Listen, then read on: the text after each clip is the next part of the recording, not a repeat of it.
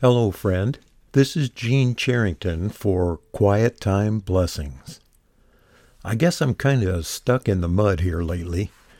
The last two episodes were about the mud puddle in Africa. This one is about Mud Doughnuts in Indiana, and the next one will be about the problem with mud on mica flats in North Idaho.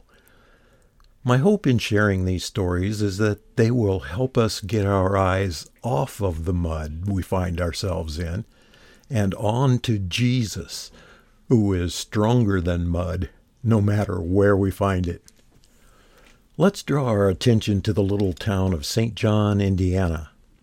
The year's about 1956. It's summer, and my brother Ike and I have enlisted the help of one of our neighborhood friends to make a nice big batch of mud doughnuts. That's right, doughnuts, not pies. We had a great spot for our little enterprise under the shade of the old pear tree right behind our house.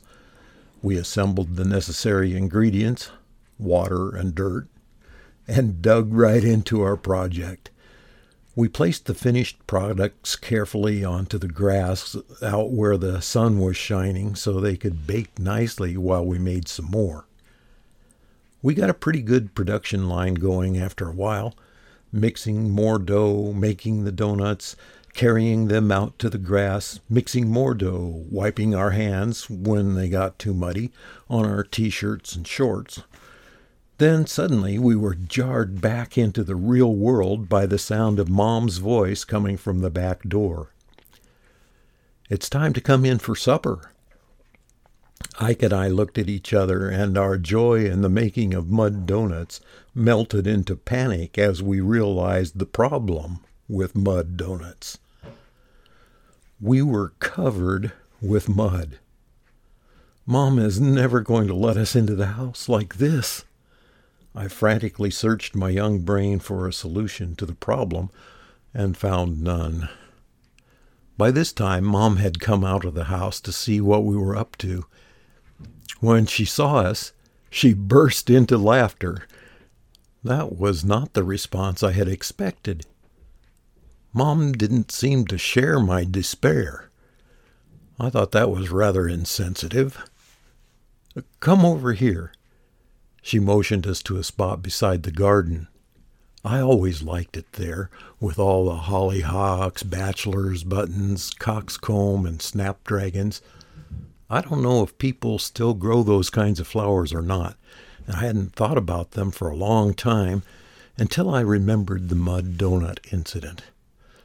Well, the important thing about the garden is that the garden hose was there. Mom picked up the hose, turned on the water, and washed away all the mud. She didn't say, "You're all muddy. You're no child of mine." She just washed away the mud.